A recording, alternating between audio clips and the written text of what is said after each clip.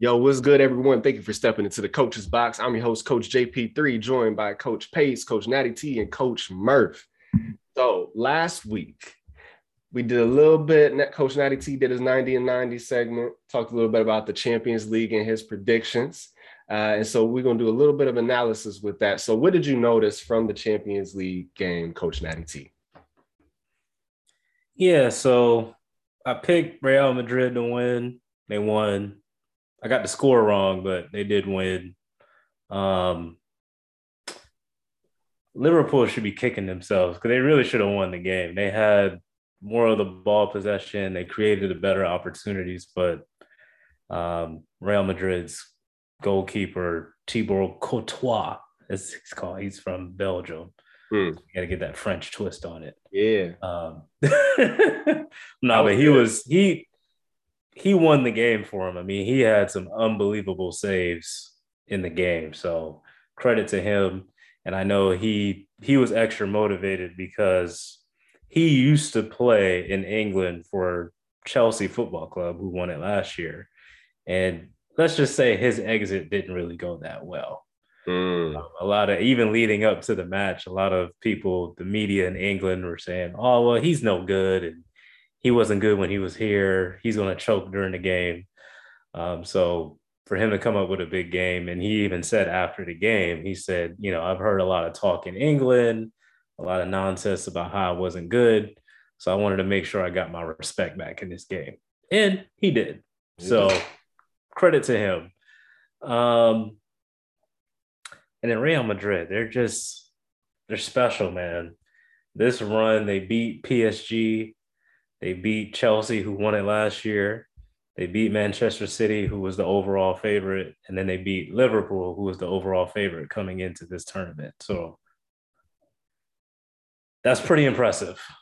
And Real Madrid is basically like, I said this last week, they're basically like a Boston Celtics, LA Lakers type of organization in terms of their history. So they hadn't won it in 3 years. So they just said, you know what, it's time for the trophy to come home. And that's what they did. So credit to Real Madrid. Yeah. Dang. That's all I got. There it is. Sure. Sweet. Tell it like it is. But yeah, there's a lot going on in the soccer world. People switching teams and teams under new management and everything like that. So it might be an interesting season, next season and stuff with everything going on. Well, the thing is, especially in Europe, that's the norm. And it's funny, as we're about to talk about, the NBA finals and basketball as a whole and just American sports. It's like, we're just brainwashed to think we have this kind of like high school mentality with sports in terms of the supporting of a club or supporting of an organization. But over there, I mean, it's literally there's support, but they understand it's a business. So players move all the time, coaches move all the time, and it's not really frowned upon. It's just like, hey, like, okay, he played here for 2 years. He gave us what he could, credit to you. Thank you for what you did. But, now I got to root against you because you're on another team. There's like no hard feelings though. So I think that's how it should be, but I digress. Gotcha. Well, we're going to be here to cover it as things happen here on the Coach's Box. You know how we do. All right. Another great 90 by Coach Natty T. Now let's get into some of the meat of what we going on. We had a nice little game last night, didn't we? And Coach Murph, I think, was the only one that picked the Celtics out of the crew. I had Golden State in 7. Or in 6. I had Golden State in 6, sorry. Yeah. Celtics in 6 for me. Celtics 6. And what did you have, Coach Pace? I think I had Golden State in 6. Golden State in 6. And what did you have, Natty? At Warriors in 7. Warriors in 7, yes. So, Coach Murph looking pretty good right now after game 1. So we're just going to dive into a little bit of what we saw, a little analysis and predictions moving forward. So, Coach Pace, you can kick us off. What did you see last night that you liked and disliked from both teams, and what do you see moving forward? Specifically, okay, so with Golden State, I'll just break it down real quick. I didn't like. I'm not even gonna lie to you. I didn't really like how Clay play. Everybody knows I don't like Draymond. I can't stand Draymond. I don't know what it is with him and the way he just. I feel like he just flop around. Like he just flops his body around. He just throws himself around. It don't even look like he be playing basketball sometimes. Like it irritates me. I just feel like if Draymond can give you like 15 points, they'd be fine. Like they would have just walked away with like yesterday's game. Clay, he's way too streaky. He's not the same Clay anymore. I think we all need to accept that. And then Steph, man, I'm not even gonna lie to you. Steph had 21 in the first quarter, right? It is a game with 34. Mm-hmm. That's unacceptable. Mm-hmm. That's flat out unacceptable. You get 13 points in 3 quarters. Yeah. That is flat out unacceptable. He was like 1 of 7 from the 3-point line after the first quarter, something like that. Yes.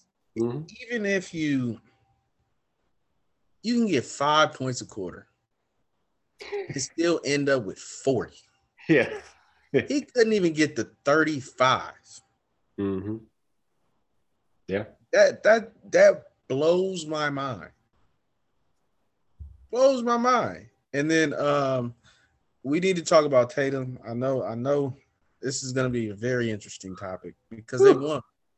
Tatum had a nice little impact on the game, but I think, and it's a media-driven thing. Everybody likes Tatum because his game is pretty, which it is. Mm-hmm. But we really need to give kudos to Jaylen Brown. He is the best two-way player on the team. Yes, sir. He was busy yesterday. Mm-hmm. And then I think the unsung hero, we're going to talk about Uncle Al as well. I love Uncle Al. Yes. But Robert Williams, man. You want to talk about somebody that actually has an impact on the game without Al always scoring like points. Mm-hmm. Draymond kind of has the same effect, even though he's just god awful. But Robert Williams, man, that's the guy. That is the guy. If he can control the paint, it's gonna be real tough for Golden State for the rest of the series. So yeah, man. Hey, shout out JB. So when I was watching the game, and watching Draymond play, I was laughing so hard because I was thinking about you, Coach Pace. How in other series you were telling Draymond to shoot, but you didn't mean that much. You didn't mean 12 times.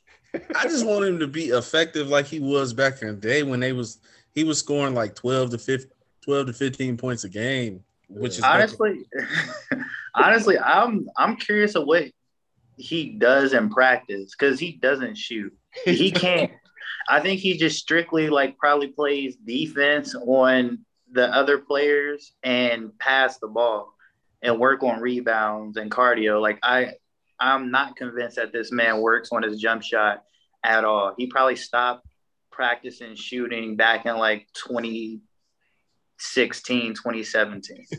Because he preparing for his podcast, man. That's what he doing. That's what he doing. Because no lie, if you look at his shot in 2016, 2017, and 2018, it's different than the way he's shooting the ball now. Like his mechanics aren't even the same. I'm like, bro, what happened? What happened to you? You're going in the wrong direction. I thought you were supposed to get better as you keep shooting. So I'm with y'all. He probably doesn't shoot at all in practice. Just free throws probably. And he missed 2 of those last night. Yeah, not even free throws, man. That dude just don't shoot the ball. He doesn't shoot the ball. Oh, that's so funny. That's so funny. But yeah, I'm with you. I'm with you, Coach Pace, on that analysis. I think that was well done. Coach Murph, what are your takeaways? Steve Kerr in that rotation in the fourth quarter was horrid. You can't have Iggy and Draymond on the court against those young guns, especially like that somewhat triggered the run. And I mean, I agree with Coach Pace about Robert Williams and Jaylen Brown, of course, and Al Horford. But let's not forget who also was a part of that run, and that was that boy, Derek White. Mm-hmm. So he's been coming up big and looking like a big loss for the Spurs. But that lineup was horrible. Steph with the 14 points in 3 quarters, horrible. It was funny because last time I saw him, he was doing a to the cup layup and flopping around with his booty in the air over here trying to act like, oh, I'm having fun out here. And the next thing you know, they were just like, this is why I said whoever came out the East was going to win, because especially the Celtics, because they're just battle tested. They went against KD, Kyrie, the best, offensive duo of all time, swept them. They followed that up facing the defending champs.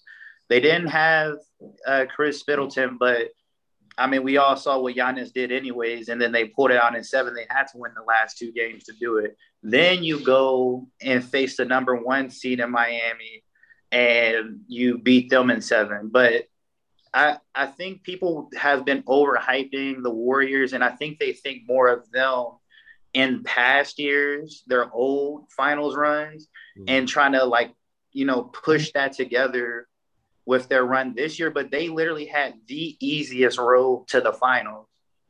So everybody like, oh, they look so good and so on and so forth. I'm like, they're not playing anybody. And when they play somebody, if Dylan Brooks didn't get suspended for technically 2 games and Ja wasn't out for the last 3, y'all would have lost to Memphis. There's no doubt in my mind they would have lost to Memphis. And so, I mean, I don't even count the Nuggets because it's just Jokic and players. And then the Mavs is just Luka and players. So it's like, but everybody wanted to hype them up. And I'm like, okay, well, watch when they get to the finals and get busted. Now, Steph Curry.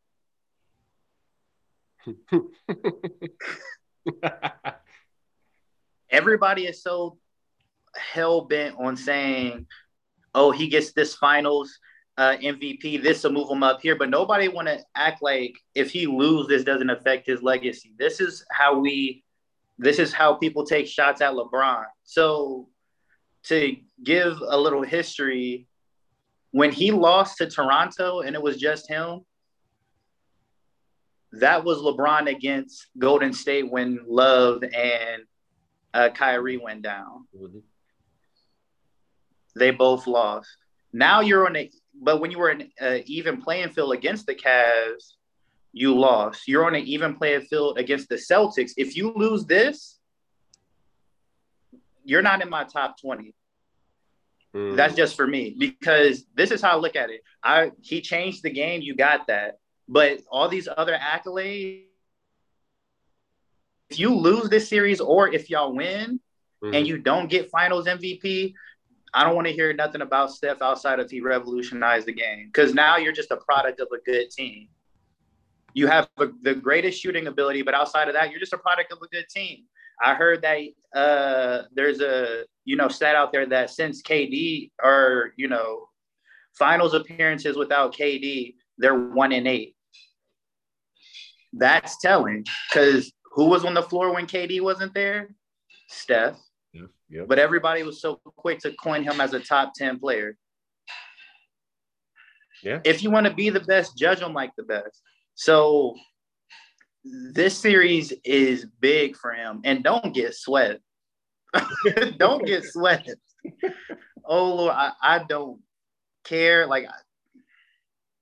And then now for the Celtics, Tatum is starting to become that Steph.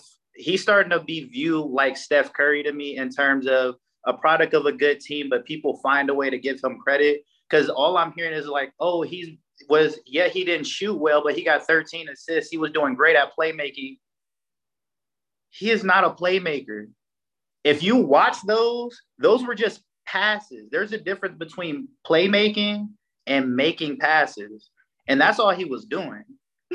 Yeah. So no, that does nothing for me. You were 3 for 17, something like that. 12 points, 13 assists. No, because I don't want them to. I feel like this is them trying to build up a case for him. So if he has a decent series throughout the way and they win, they can find a reason to give him the finals MVP, even though right now, and I told you on the group chat, right now, if Golden State wins, Steph will be the finals MVP. This is strictly going off of game 1. If it's the Celtics, it's between Al Horford and Jaylen Brown for me. So I don't want this media narrative of Tatum getting these 13 assists that they try to really value his impact on that game as if he was one of the best players on the court, because he wasn't. He was probably the fourth best behind Jaylen Brown, Al Horford, and Steph. Yeah. Yeah, I think that's good stuff. That's good stuff there, Coach Murph. Yeah, I got so upset when they hyped him up on the news today. I'm like, no, he almost cost his team the game is what he did. Like, yeah, okay. It's not my turn. Coach Natty T, go ahead. Go ahead. Yeah, so, I mean, I agree with Coach Pace and Coach Murph. And I told y'all this a few weeks ago. I said, let Warriors get in the finals again. I know everybody's being forgiven now. They haven't been there 2 years. Let them get in the finals again. Let the media train hype up. I told y'all this was coming. Mm-hmm. I tell y'all listeners, man, the whole snowball effect of overblowing Steph and putting him in the top 5 and the top 10, it's coming. But anyway, so as far as takeaways from the game, from a Boston perspective, that first quarter was absolutely atrocious. I don't know what the hell they were doing on defense. Mm-hmm. Like, credit to Steph because he has to make the shots regardless, but I don't know what the hell they were doing in that first quarter. Wide open, brother. Wide open. I mean, I think one of his threes that he made was semi-contested. Like every other one was wide open. So I don't know what the hell was going on there. But with saying that, I think we're only down 4 in the first quarter. So, credit to Boston for kind of weathering that storm. And then we all know the infamous stat with Golden State in the third quarter, they come out and blitz you. Yeah. And they did. They did. But Boston took that punch too. They said, all right, well, we're still here. And basically out Golden State, because they just had a blitz of their own, and then Golden State couldn't have an answer. So I agree with, the point that was made earlier as far as Coach Pace with Steve Kerr in the rotations. He's going to have to figure something out. Yeah. Because we all like Iggy. I mean, I think most people like Iggy, but he hasn't played this whole playoffs. And he played, numbers wise, he played okay. But should you be going with your younger guys? Should you be going with, Gary Payton Jr. or the second? Should you be going with Jordan Poole a bit more, even though he didn't have a good game yesterday, but still, maybe you need to kind of match younger legs with younger legs. I know you have experience, but, I don't know if you want to tweak with your rotation that's kind of gotten you to the finals at this point. So that's an interesting thing to watch. I agree with the point on Clay. He's just not what he was. Him guarding Jaylen Brown is a mismatch because he can't really stay in front of him like he probably would have 3-4 years ago. He just can't do it. And then offensively, he's just not. Even his shot is just not as explosive as it once was. If you look at his mechanics, like he used to kind of spring off of his shot. He can't really do that anymore. So it's definitely a lot more on Steph. Draymond again. I mean, good Lord. He shoots like he has a piano on his back. That's what it looks like. He's like hunched over. I don't know what's going on there. But from Boston's perspective, I mean, it's an impressive win. I mean, I picked Golden State in 7, and really my reasoning was centered around Boston. I wouldn't surprised that they won the first game in the fashion that they did. I wouldn't be surprised if they won this series. My concern with Boston going forward is they do have some Memphis Grizzlies in them a little bit. Sometimes I don't know what gets in their head. They just play real dumb, especially Marcus Smart. I don't know what goes through their head sometimes. And then the other interesting thing that I don't think that has been mentioned, even on a lot of the shows, is for some reason Boston does not play well at home. Yeah, they swept the Nets, but In the Milwaukee series, they had home court, so obviously they split, but they lost 2 games at home. Mm-hmm. Against Miami, they lost 2 games at home, and they only had 3. I wouldn't be surprised, even if Boston won games here or went up 2-0 in this series, I wouldn't be surprised if Golden State won 2 games in Boston. So I don't know what it is because Boston, the TD Garden has, arguably the best, fan energy, I would say, in the league as a home court advantage. I don't know if the pressure just gets to them a little too much because, they're still relatively young. Obviously, you have Uncle Al and stuff like that, but the rest of the team is still pretty young. So I don't know if the pressure gets to them or what, but I need to see them be a bit more consistent and a bit more disciplined throughout the series. I think that's what it's going to take for them to win against Golden State. My last point, Jason Tatum. I agree with you, Coach Murph. Today was very, how do I want to put it? Results-based media. Because they won. And to your point, Coach Murphy, again, like he had these assists, but he just made the pass as part of the system, and Al Horford makes a shot. If he misses those shots, they lose the game. Mm-hmm. And we're having a whole different conversation. So, Coach JP3, I think you've put it the best about Jason Tatum. He's a star with superstar tendencies. Mm-hmm. So, I need Jason Tatum to be a bit more consistent. 12 points, I don't give a damn that y'all win yesterday. That's not good enough. Nope. I don't give a damn if you have 12 assists for the rest of the damn series. Y'all not winning this series with you scoring 12 points. Mm-mm. Period. And take the damn Kobe armband off if you're going to be scoring 12 points a game. Take it off. He had it on that game? I didn't even notice. I think he did because it was purple. That's what I'm saying. Because I was like, wait, that's purple. He got that damn armband on again. Take it off if you're going to play like that. So that's my thoughts on Jason Tatum. I'm telling you, Cole been turning over in his grave. He just been rolling. That's stop moving. He just been like take that ish off. So that's kind of my feedback on Boston. Because again, I honestly think they're better than Golden State, but I picked Golden State just because I just don't fully trust them yet at this stage.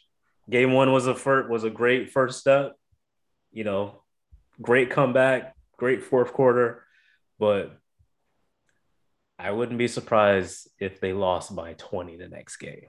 Mm-hmm. I wouldn't be surprised. Mm-hmm. And then they go back to Boston, and then they win that game. And then Golden State wins the next game. And then it's just this back and forth, back and forth. I wouldn't be surprised if that happens.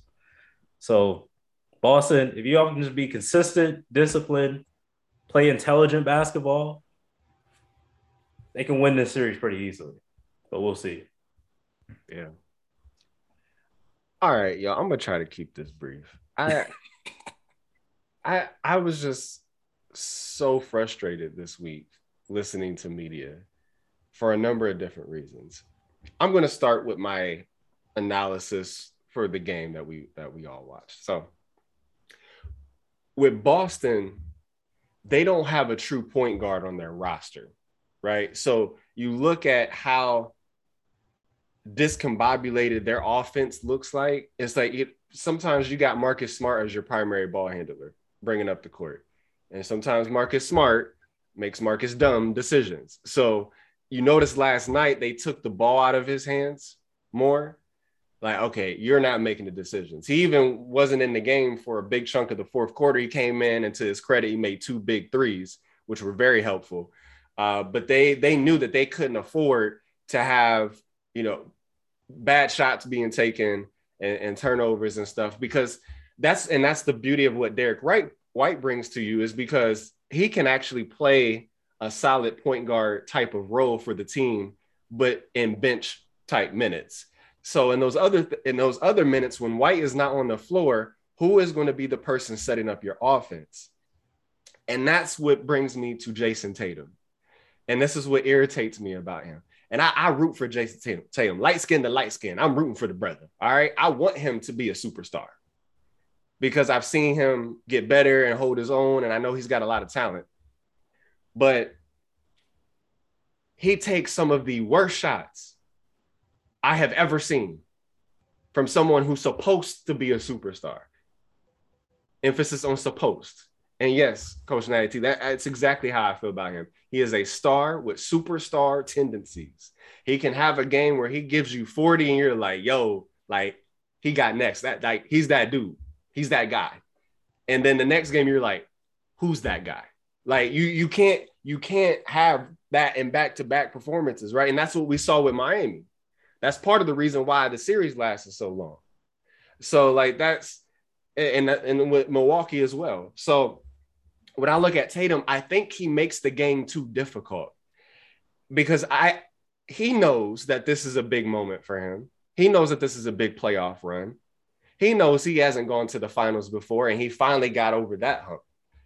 But what he does is offensively, it looks like he's putting a little bit too much pressure on himself. Like, yeah, I'm going to go get this. I'm going to get this bucket. Well, Golden State has some talented defenders. You're not going to get easy shots like you've gotten in some of the other series. You're not going to get those shots that you got in the regular season. So you have to be able to adapt your game with what the moment calls for. And so with Jason Tatum, what I would like to see him do is actually take a page from Kobe's book, because Kobe is his inspiration, but Kobe made the game. He learned how to make the game very easy. Because at times, I think, on Tatum's armband, it has 24. Right? I need him to play more like that Kobe and not 8 post Shaq Kobe. Because once Shaq left, I think Kobe took a lot upon himself because Lamar Odom was his next best player. You got Smush Parker and all that kind of stuff. Yeah. So he's jacking up shots. He's making the game too difficult. Once he got Bynum and Pau Gasol and Odom still there and Phil Jackson came back, he settled back in and he said, listen, if you watch a video of his, there's a video of his on YouTube, and he's like, really, I only have 3 or 4 moves. And he goes in, he's like, I need to get to my spots. I get to my spot, I'm getting the bucket. If I get to my spot and you defend me, then I come up with a counter to your defense. So I'm going to show you something different each time, but it's really based on 3 moves. What Tatum does is sometimes I think he's like, I'm going to go with this move and I'm going to keep going and get this shot off. And he takes shots with very bad angles. Sometimes he's airballing shots, for crying out loud. He's airballing some of them. He's hitting the backboard really aggressively on a few of them too. I'm like, are you like 0 Jason Tatum or 0 Russell Westbrook? Like, which one are you? Like the way you're hitting the backboard sometimes. So he needs to play a little bit more under control. You know where your spots are on the floor. Take your spots. Get those shots up, and then when the defense cuts you off, you have a counter move. Because I know you got it. I've seen you do it before. But sometimes I think he forgets that, and he goes into default mode. So learn from 24 Kobe, not 8 post-Shaq Kobe. And he almost cost his team the game because his team got super hot. Like, their 3-point shooting percentage in that fourth quarter was absolutely ridiculous. Can you really count on that for 3 more wins? I like Derek White. I like Al Horford. I like Pritchard. And I give Ime Udoka credit for leaving those guys in and say, hey, they're outplaying my starters right now. So I'll keep Smart on the bench for a little while longer. I'll ride the hot hand. I think that was a good thing. Now you counter that with what Steve Kerr did at the beginning of the game. Curry gets 21 points in the first quarter. He puts him on the bench. Right? Curry comes back. He's cold. He never recovers from that. I'm not blaming it all on Curry, but I think when someone's that hot, you ride it out as long as you can. And because that's the difference because look at the halftime score. Look how close it was. This man goes off for 21 in the first quarter. And it's a single-digit game at halftime? No, you should be burying those dudes by then. And I think if you leave Curry in, maybe that changes the way the game pans out as things go because the Boston's going to have to dig out a deeper hole. For as poorly as Boston played for a couple quarters, man, I was multitasking watching the game. And all of a sudden I look and I'm like, it's a 7-point game? and Tatum playing like trash. I'm like, oh, shoot, okay. But I'm like, Golden State's going to come in, so Golden State has the 15-point lead in the third quarter. They go into the fourth quarter. It's a 7-point game. Then it's a 5-point game. Draymond jacking up shots. I'm like, what? It's like Golden State forgot what their offense is supposed to look like. They strayed away, and then Boston remembered what their offense was supposed to look like. And it was Jaylen Brown who kind of ignited that because he had some back-to-back plays there in the fourth quarter. He hits 3 plays because he hits 2 threes. Then he comes in and gets an assist. It was like, I don't remember if it was an alley-oop, but he passed it close to the basket and somebody got a layup. And then like the momentum started to turn. And what I love about beautiful ball movement is I love it when the ball doesn't even touch the ground, right? Like that's what the Spurs have done in past years. So the ball movement, all of a sudden the ball starts to move. And when Tatum gets in his head, he stops the ball. He starts dribbling and he starts forcing his way to the basket. So now just people are just standing there looking at him. So when the ball movement came around, Horford's wide open. Pritchard's wide open. Brown is wide open. Those kind of things. Derek White is wide open. And he had one shot on Steph because Steph actually played decent defense on one of them. And he hit it right in his grill. And I'm like, oh, okay, this game might turn. So that's that. Another thing is my last point, I guess, about this game is 2 last points. I agree with playing younger players. And part of that, I mean, you've had these guys and you've played them in the playoffs. It's not like they've been on the bench cold. Who has been on the bench cold? Andre Iguodala. And you're just going to throw him into the finals? Like, oh, hey, here's the biggest stage. You were here like 4 years ago, so here you go. Like, nah, man. Like, you at least need to let him warm up. Exactly. It's finals MVP, right? Yes. You could at least give him some tick against the Mavericks, at least to get his feet underneath him. And he didn't play horrible, but he wasn't Iggy. He's not the Iggy that we remember. He didn't play like it. So I mean, yeah, that's what Jonathan Kuminga's for. That's what those guys are for. They're long, athletic, and have proven to be effective in the postseason. Let those guys get a chance. Let them disrupt Boston. And then my last point is, Coach Natty T, you talked about the defense of Boston shifting from the first quarter because those cats were wide. They were wide open the entire first quarter. There was miscommunication and everything. But what did they start to do? They started to put their hands on Steph. He don't like that. Steph doesn't like to be played physically. And also they were running him off the 3-point line. Steph has gotten better in his like mid-range game and like those floaters, those scoop shots in the lane, but still he's not as effective doing that as he is standing at that 3-point line and getting off shots. So if even if he gets those 2s, I'd rather take the 2 than give him the 3. It's a simple math equation. So when they're running out there, they're running him off the 3-point line. They kick it out to Clay. They run Clay off the 3-point line. Make Golden State put the ball on the floor. And that's what they did. It disrupted their entire offense and it discombobulated. All of a sudden, they start turning the ball over. They start shooting bad shots, all those things. So that's a ripple effect of playing aggressive defense. That's what you have to do against a finesse team like Golden State. Yeah, they started passing it to Draymond more. That's what happened. That's why he had to take those 12 shots.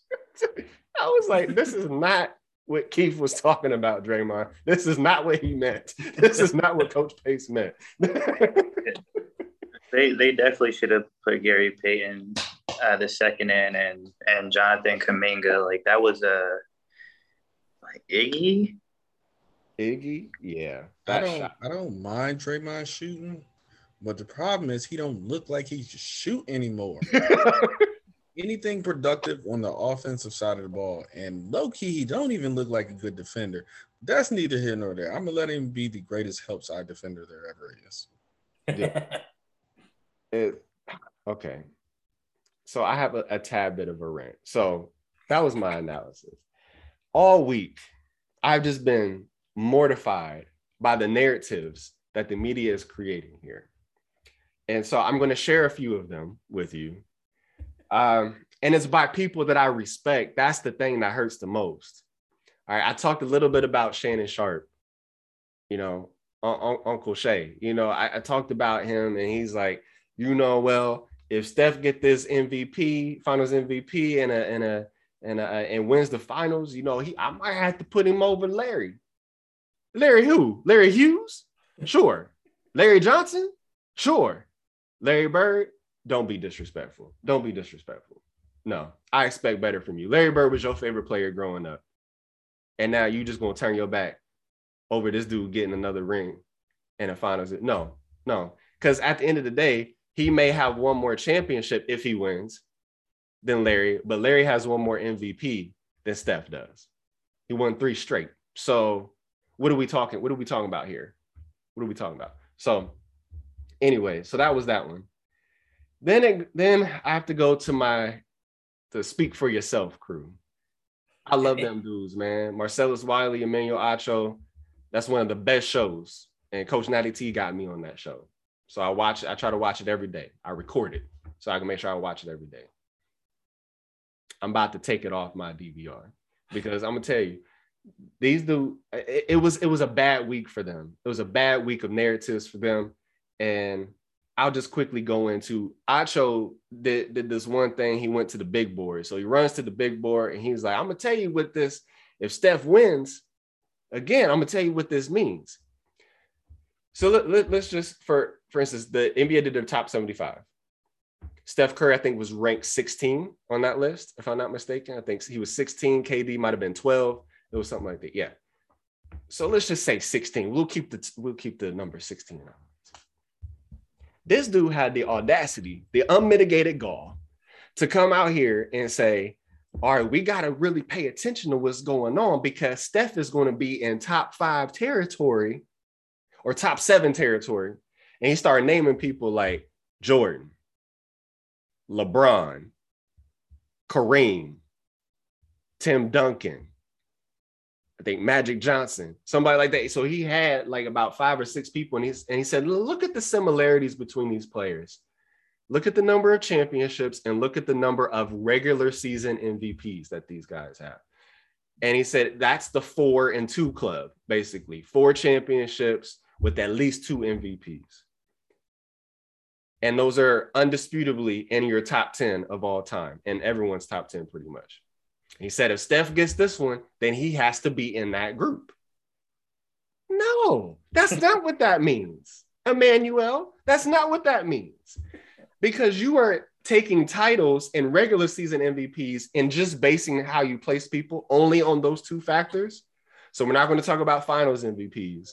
We're not going to talk about any of the other things that accumulate to greatness. We're just going to talk about those 2 things. Well, yeah, I can handpick 2 things from any type of sport and say this person is the greatest or this person should be in there. That's a lazy argument, bro. I expect better from you.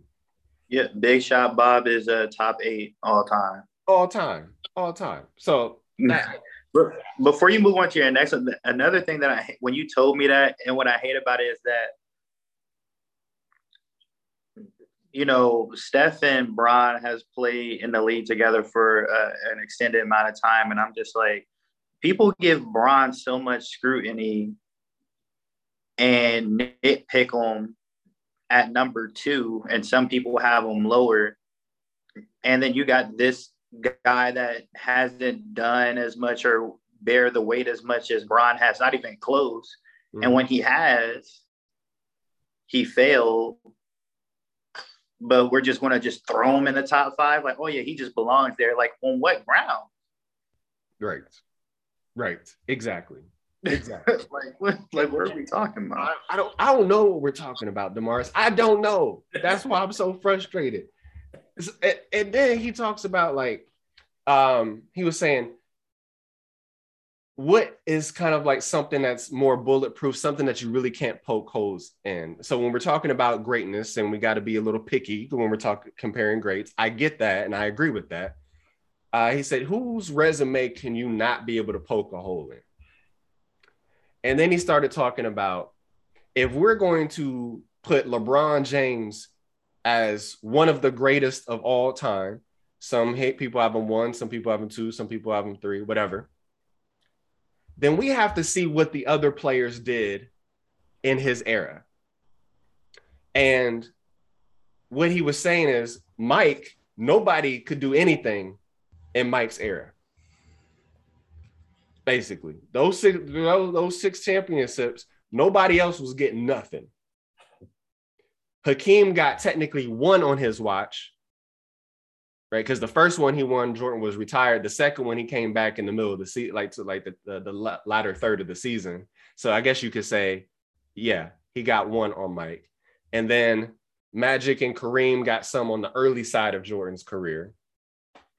But in Jordan's prime, no one got anything on him. The most that someone could get would be 2 throughout his entire career. So what he went on to say was that, now let's look at LeBron's career and what he allowed to happen on his watch. So how can you say that? So he was saying, so we see LeBron as greatness, but Steph Curry could have 4 rings on LeBron's watch.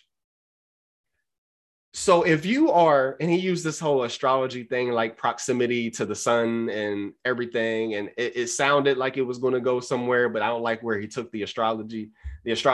So like he said, if this guy has 4, if LeBron has 4, and he is one of the greatest of all time, and Steph also has 4 in the same time period, then we have to put him at least in the conversation with him.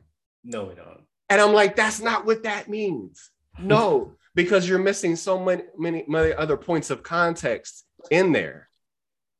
And one of those big context points is Kevin Durant. Right? You have to account for that move that they made. So that was that point. So it's like you can still poke holes into Curry's resume.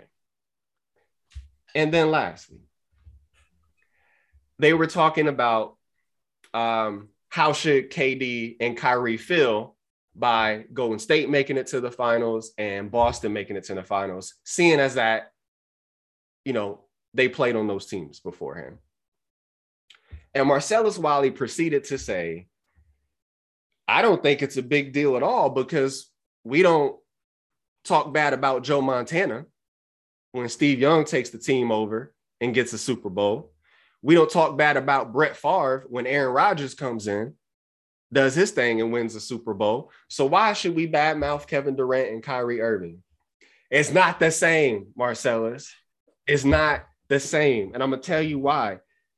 So Young and Rodgers learned from those guys and ended up taking their spots. Favre was kind of stringing the Packers along. He was retiring and unretiring and all those kind of things.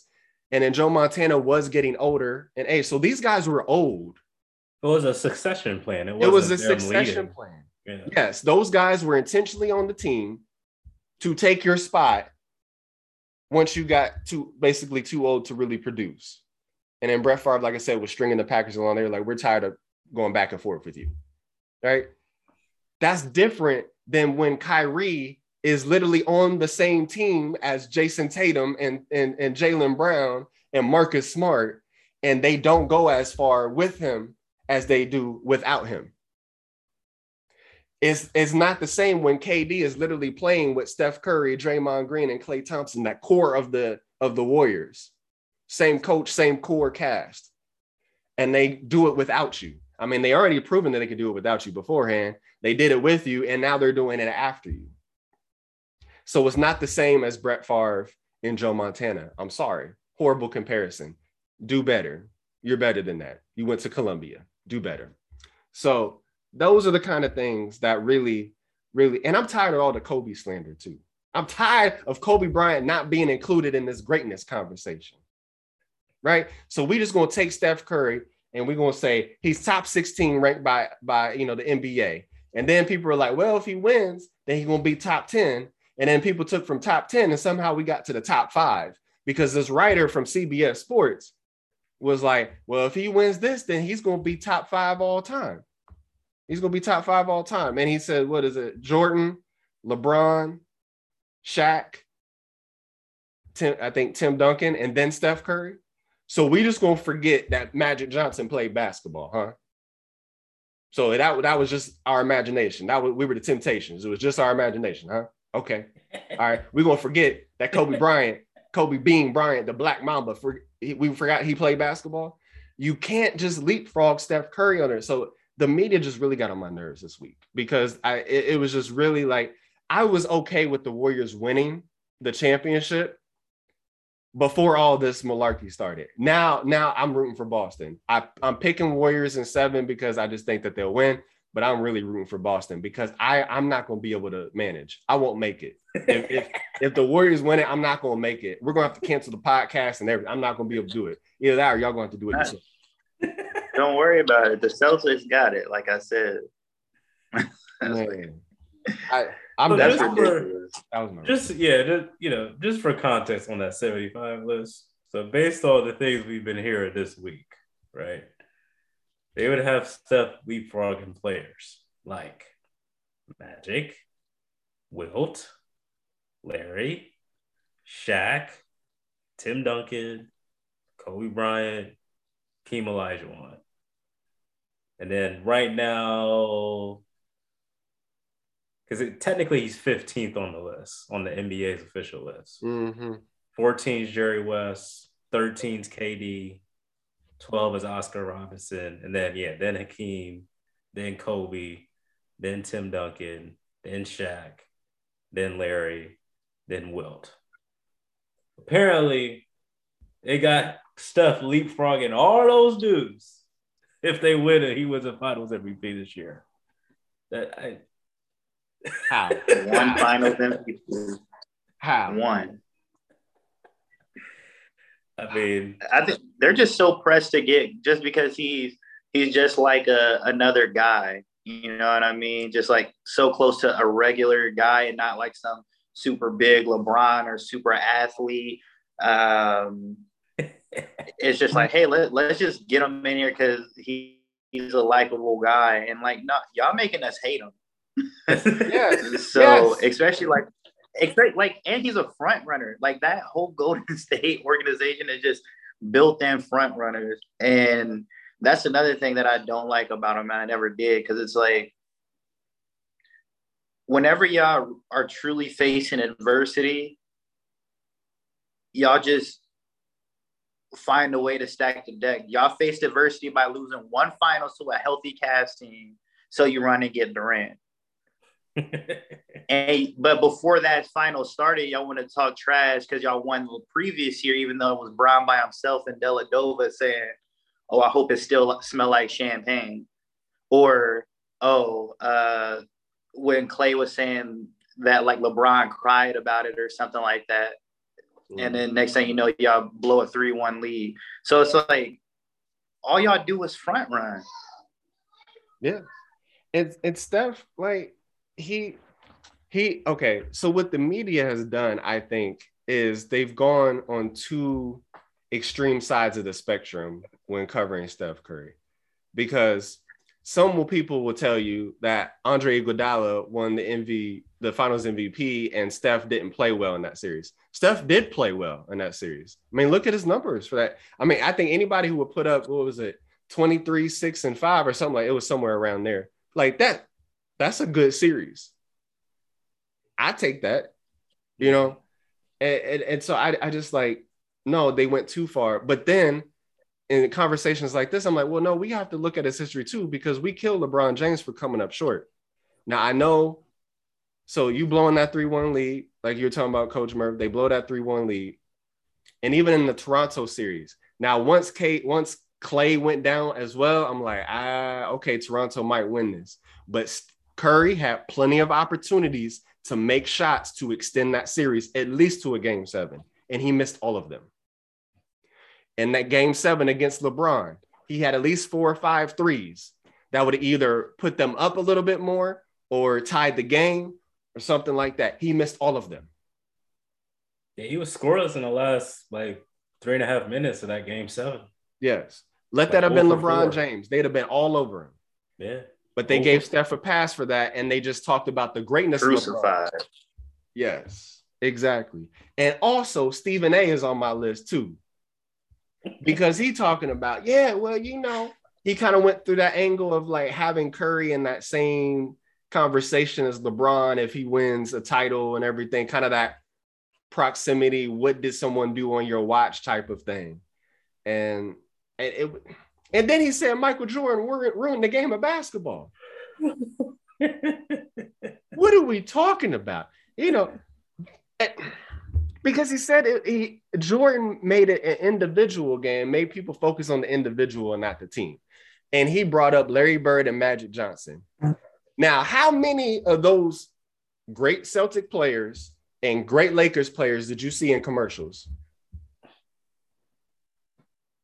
How many of them had their own shoe? Crickets. How many people did they build the rivalry around? Who was on the poster boards? Who was on the billboards? Who was in the marketing? Wasn't Kevin McHale. Wasn't Robert Parrish. Wasn't James Worthy. Wasn't Michael Cooper. Wasn't Dennis Johnson. It was Larry Bird and Magic Johnson. Yes, they did have great teams. They had really, really good players on their teams. But the media and the business world didn't go after Kevin McHale. They went after Larry Bird and Magic Johnson. They marketed them. They gave them their own Converse weapons to wear during games.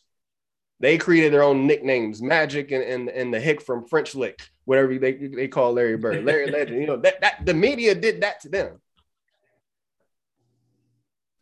So they still individualized those guys. Jordan just took it to another level and made it a little bit more lucrative, but he didn't start it. So I don't know where that argument came from. And he should know better. He's been studying basketball way too long for that type of foolishness. That's asinine. Or has he been?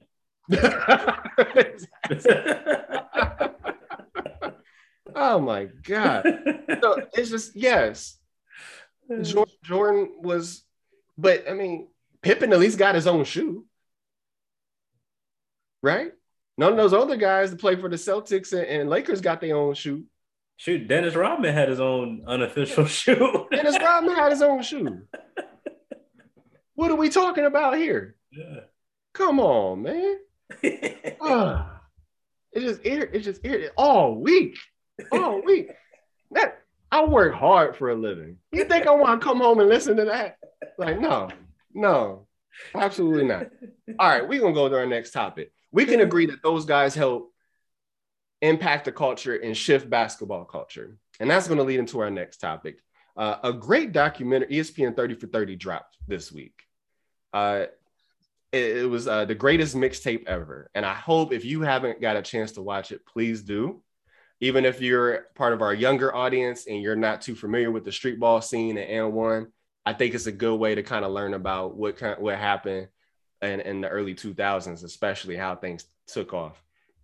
So, Coach Natty T, this was your topic here. You wanted to kind of talk a little bit about the documentary, but also the impact on NBA culture shifts. So can you talk to us a little bit more about that? Yeah, it was, well, first I was excited, when I first heard that it was coming out. So I was definitely looking forward to it. And then for me, wanted to talk about it because it was somewhat nostalgic for me. I know Coach JP3, kind of the same thing. Yes. It was just, for one, I guess kind of more of a funny point, watching some of those mixtapes back again. Mm-hmm.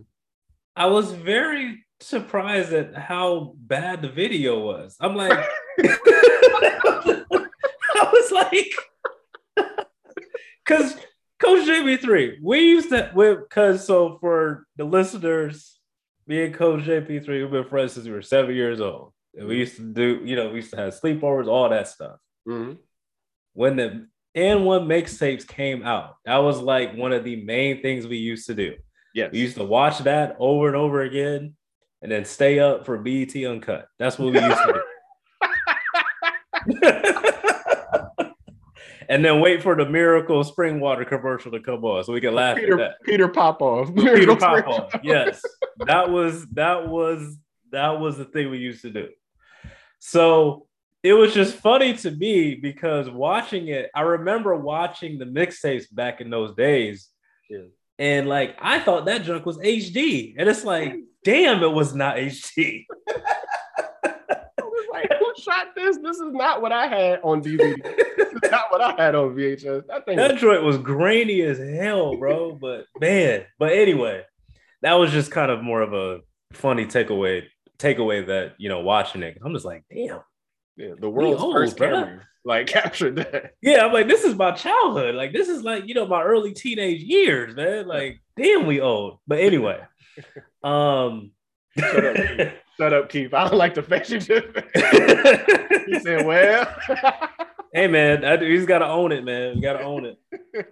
Gotta own it." But it was fun to sort of like reminisce back on that time period, because the cultural impact of AN1 was just huge, and they talked about it in the documentary. I mean, because I remember, and we kind of talked about it in our other group chat, but I played basketball in middle school. I was fortunate to make the team and start and all that. I played basketball in high school as well. I remember so many dudes getting cut from tryouts just because they was trying to do AN1 moves.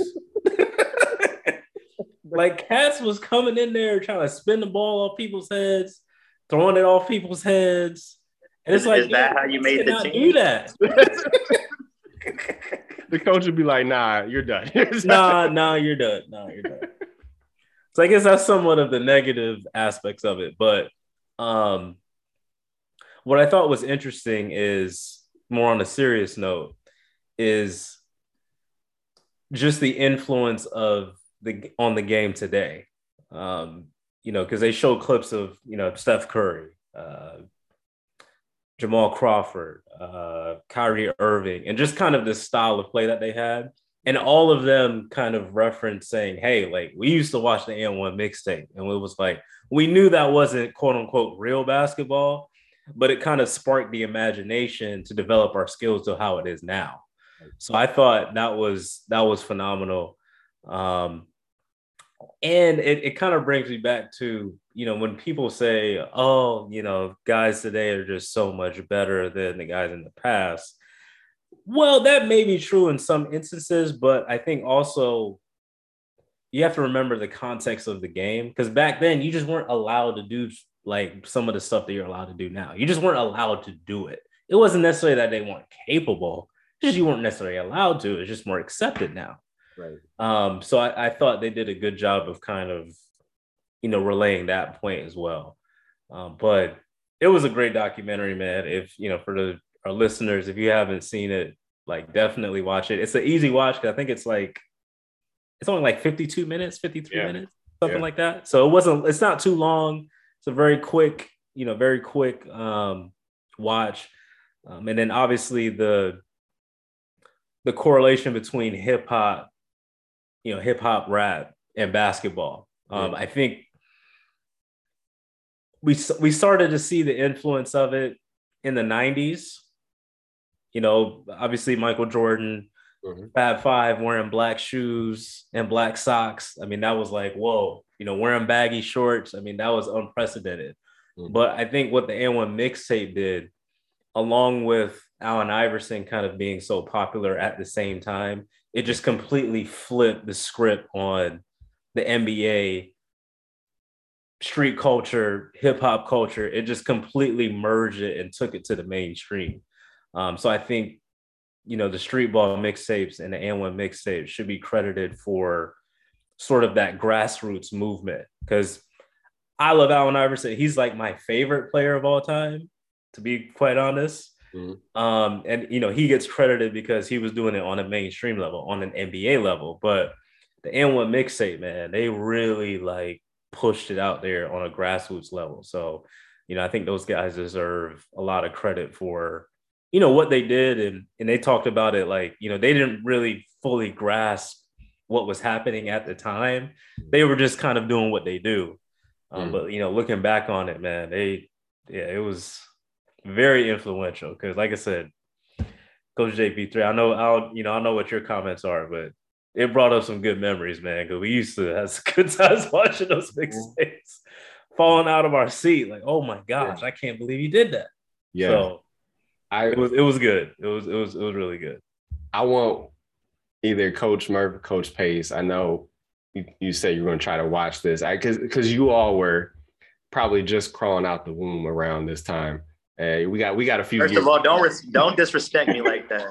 Don't I didn't disrespect say me it. like that. That wasn't Coach Natty T. That was Coach JP3. Listen, I know that you use some old farts, but listen. Listen, I know about the mixtape era and one. I was really big. I mean, that kind of would spark my. First of all, I'm from the streets. I'm from the hood, so that was just the thing out there. But we, I watched it on TV. I had, the video games, everything.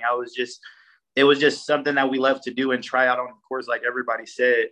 I from the guys they showed, like Hot Sauce, he was a guy that I love watching. They didn't have him on there for obvious reasons, but Escalade was a guy that I like watching. So it's like, I don't even recall how I stumbled across it. It was, I probably came across it through video games first, and then hip hop. I mean, that just kind of goes for a lot of, sports and cultures and stuff like that. It just, you can always find a lick of hip hop somewhere in it.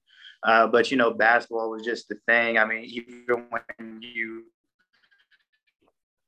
practice, you're playing it, and it's just, I don't know, just like how they were talking about how creativity, it just kind of is, you can view it in music just like a flow. Just like how the guy was talking about how when he was just listening or watching the video and in his studio, and how the ball went in during the snare. It's just like, I don't know about y'all, but like when I would be shooting around and playing and I know a song, I try to hit it on the exact part of the song and so on and so forth. Yeah. So I loved it. The one thing that I didn't like, hold on, I put his name down. Scoop Jackson from Vibe magazine. I don't know if y'all caught it, but he pissed me off early on by saying, when he was talking about and one, and said that the people from and one, it wasn't the white folks trying to take, Black culture and what was his exact words? Basically like profit from it, but just trying to find a way to make it a business.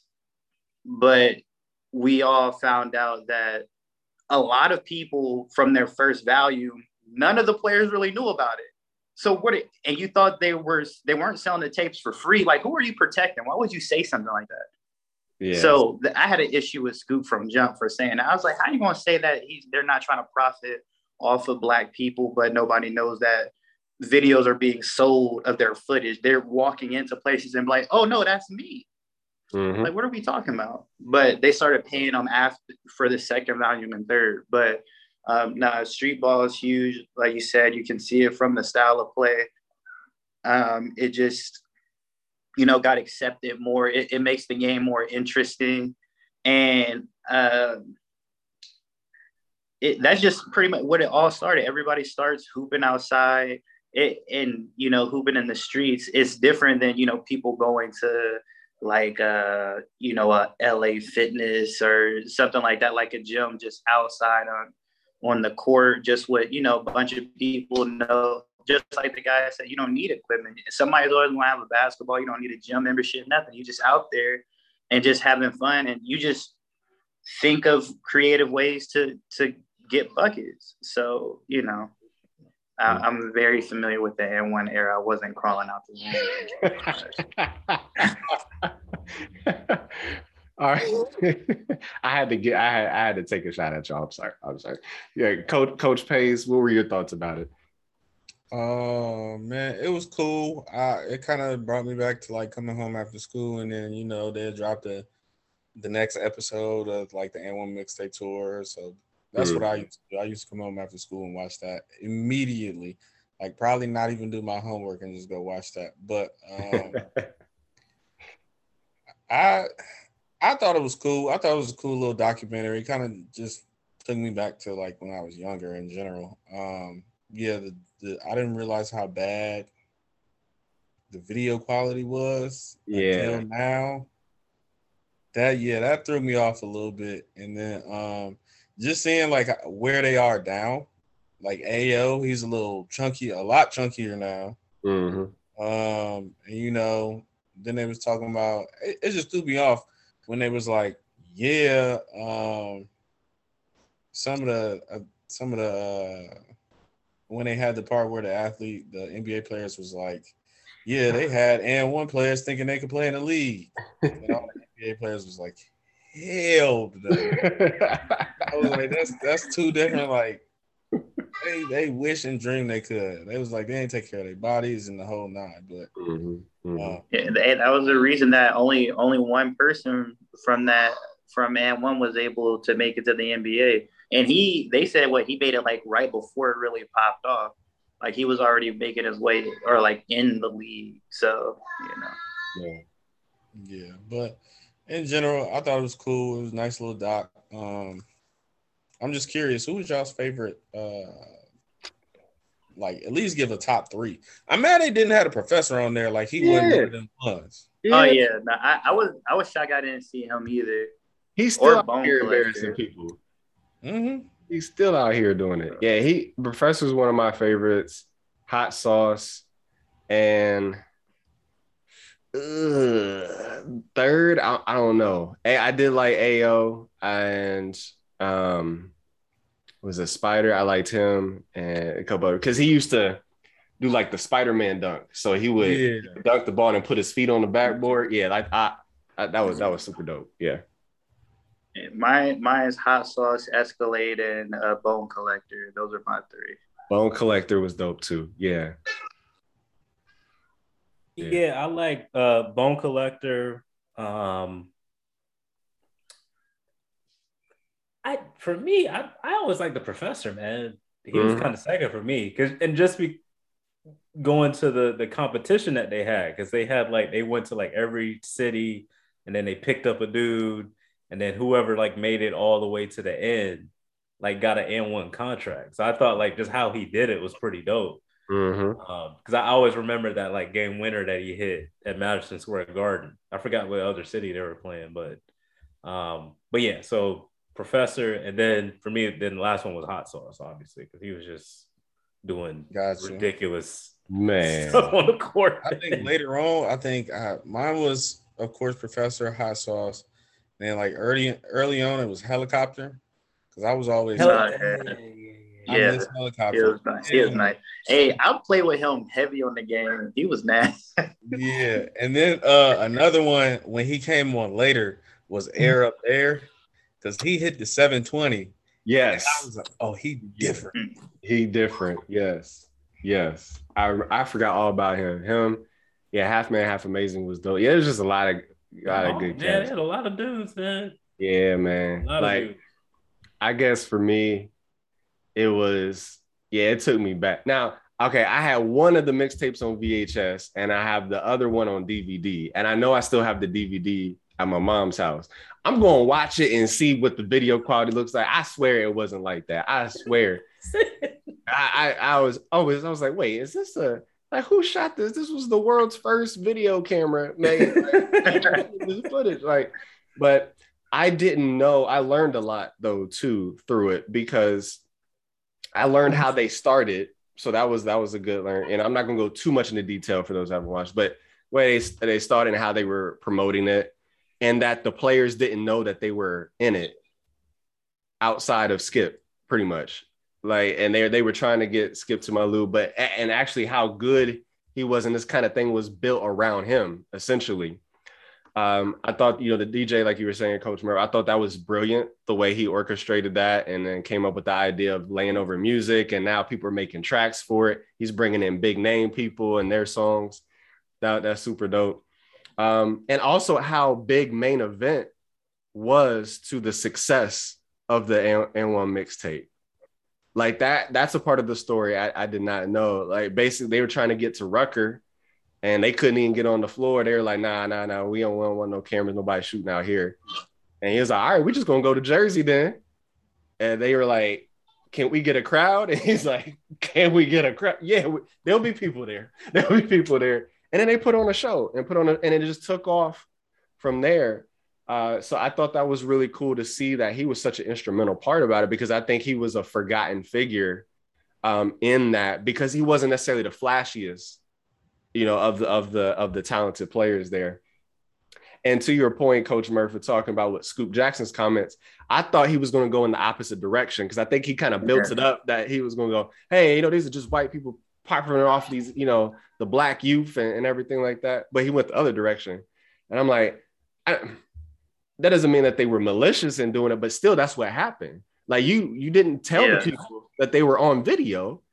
And then when they were, you weren't paying them what they were worth though, because I know Coach Natty T and I went to N1 game when they came to Columbus at the Schottenstein Center. Mm-hmm. We were sitting there watching them, and that place was full. Like everywhere they went, they were filling up stadiums. And to see that the players really didn't get as big of a share as I had anticipated that they would, that was very disappointing. So those were some of my takeaways. But yeah, that shows how good Rayford Austin was, that he was able to kind of modify his game for the NBA, but he had that talent. He just knew when to bring out certain stuff and when not to. But I remember going up in school, man, like they were cats that couldn't hit the broad side of the barn, but they had mad handles. You couldn't take the ball from them though, because that was the N1 piece. They weren't really worried about the shot, but they were like, I'm gonna put the ball on a string and I'm gonna embarrass you.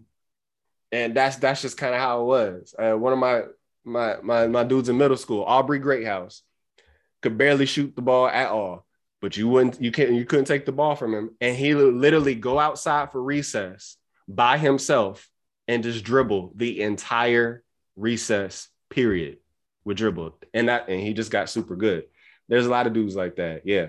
So they revolutionized the game. And I love that current NBA players chiming in on that. Baron Davis is another one, Lou Will, so like those guys. Yeah. Like they brought that to the game, and you were right, Coach Natty T. It is more acceptable now. Like, you're talking about your middle school coach would bench people or not let you make the team if you did that. Well, the NBA NBA coaches would bench you too if you did stuff like that. But I think Rayford made it cool, and Allen Iverson, I think, made it validated, if that's the right word to use. He validated the fact that you can go out there and use those type of moves within the confines of the NBA game and be successful, and people are going to gravitate toward it. So, and then for like context for, some of our younger listeners, because I know everybody got access to YouTube. If you don't know who Skip to My Lou is / Rayford Austin, go back to the 2009 NBA Finals Game 3. Mm-hmm. Rayford Austin started for the Orlando Magic, went off. That was the one game that they won. That's the one game they won. and he also, because Jameer Nelson was hurt, they played him until the finals. Rayford Austin was with Dwight Howard and Mikael Pietrus and Hedo Turkoglu. Beat LeBron in the Eastern Conference Finals when it was supposed to knocked out LeBron. Yep. They took out LeBron, and Rayford Austin was a huge part of that. Yep. Yeah. So just for context, y'all don't know who, Skip to My Lou Rayford Austin is. He wasn't just like a dude that came off the bench and like he was nice. He could hoop. For real. In fact, for real. The narrative was not only about the greatness of Kobe after they beat Orlando, but the fact that it was a bad coaching decision by Stan Van Gundy to insert Jameer Nelson into the starting lineup once the final started, because they thought they would have a better chance to win with Rayford Austin continuing to be the starter, even though Nelson was feeling better. And to your point, when they did start, he went off. Yeah, that's how big of a deal he was. So, yeah. But, man, because we used to play, street mode was on 2K and everything back in the day, too. It's not as advanced as it is now. I was watching one of our other coaches, Coach Boogie, like his son and his son's friend were playing 2K, and you can't even stay on the court anymore. You gotta wait to get on the court now, because you're playing for people from all over the world. I'm like, y'all really just sitting here waiting for y'all's turn like it's real life? Absolutely not. I don't have the time. Hey, you sound so old. Like, there's such thing as too realistic. Like, that's too real. If I'm in person, I gotta wait my turn, sure. But I'll be daggone if I have to do that in a video game. And I feel you. Like, I judge people that play Sims. I'm like, you can just go live life. Hey, I was like, what is going on? But that street ball mode was pretty dope there too. But that's what we used to. We would watch the N1 mixtape, and because it would be nighttime, we couldn't go out and play just yet. But we would play the next day, try to practice all these moves. But at that night, we would play the street mode and NBA 2K for Dreamcast, right? And we would go out there and just kind of like we create our own players and go at it. So it was a huge part of the culture. And one of those things that I think is very underrated on its influence in the NBA. Yep. Mm-hmm. Mm-hmm. Well, gentlemen, any last words? Dreamcast. Don't come. Don't do that. Nah. I got nothing to get. I played on the Dreamcast. You said Dreamcast. I was like, bro, we old, man. We old. I remember Dreamcast. Listen, y'all are old, but I'm cultured. I've played on the Dreamcast, so don't get it twisted. NBA 2K Dreamcast was dope, man. With Iverson on the cover, bro. It was dope. Yeah. Because remember, I was broke, so those were the cheaper systems out before you could afford the PlayStation and stuff. So I definitely played the Dreamcast. Nah, real talk. They did Iverson on the NBA 2K and Randy Moss on the NFL 2K for a couple years. Yeah, those were super dope. Yeah. Yeah, Minnesota Vikings, Randy Moss. Yeah. They need to bring back streets. They need to bring back NFL streets and stop playing around. Yeah, that was a good game too. FIFA Street, NBA Street, NFL. Yeah, man, those were dope. Those were dope. Well, fellas, I think that's it for us. Thank y'all out there for listening. We'll be back next week to cover more of the finals. Hopefully Boston has a lead because I can't. I'm telling you, we'll cancel the show. I'm gonna tell you right now. You're gonna hear it here first. Relax. We'll be fine. I'm gonna have nightmares about this, man. I gotta go Sabbath. I'm rooting against other light-skinned people. That's how bad it is, right? Like Tatum light skin. That's true too. But I am rooting against two other light-skinned people. I can't have Game 6 Clay show up because they're gonna win. The Warriors are gonna win.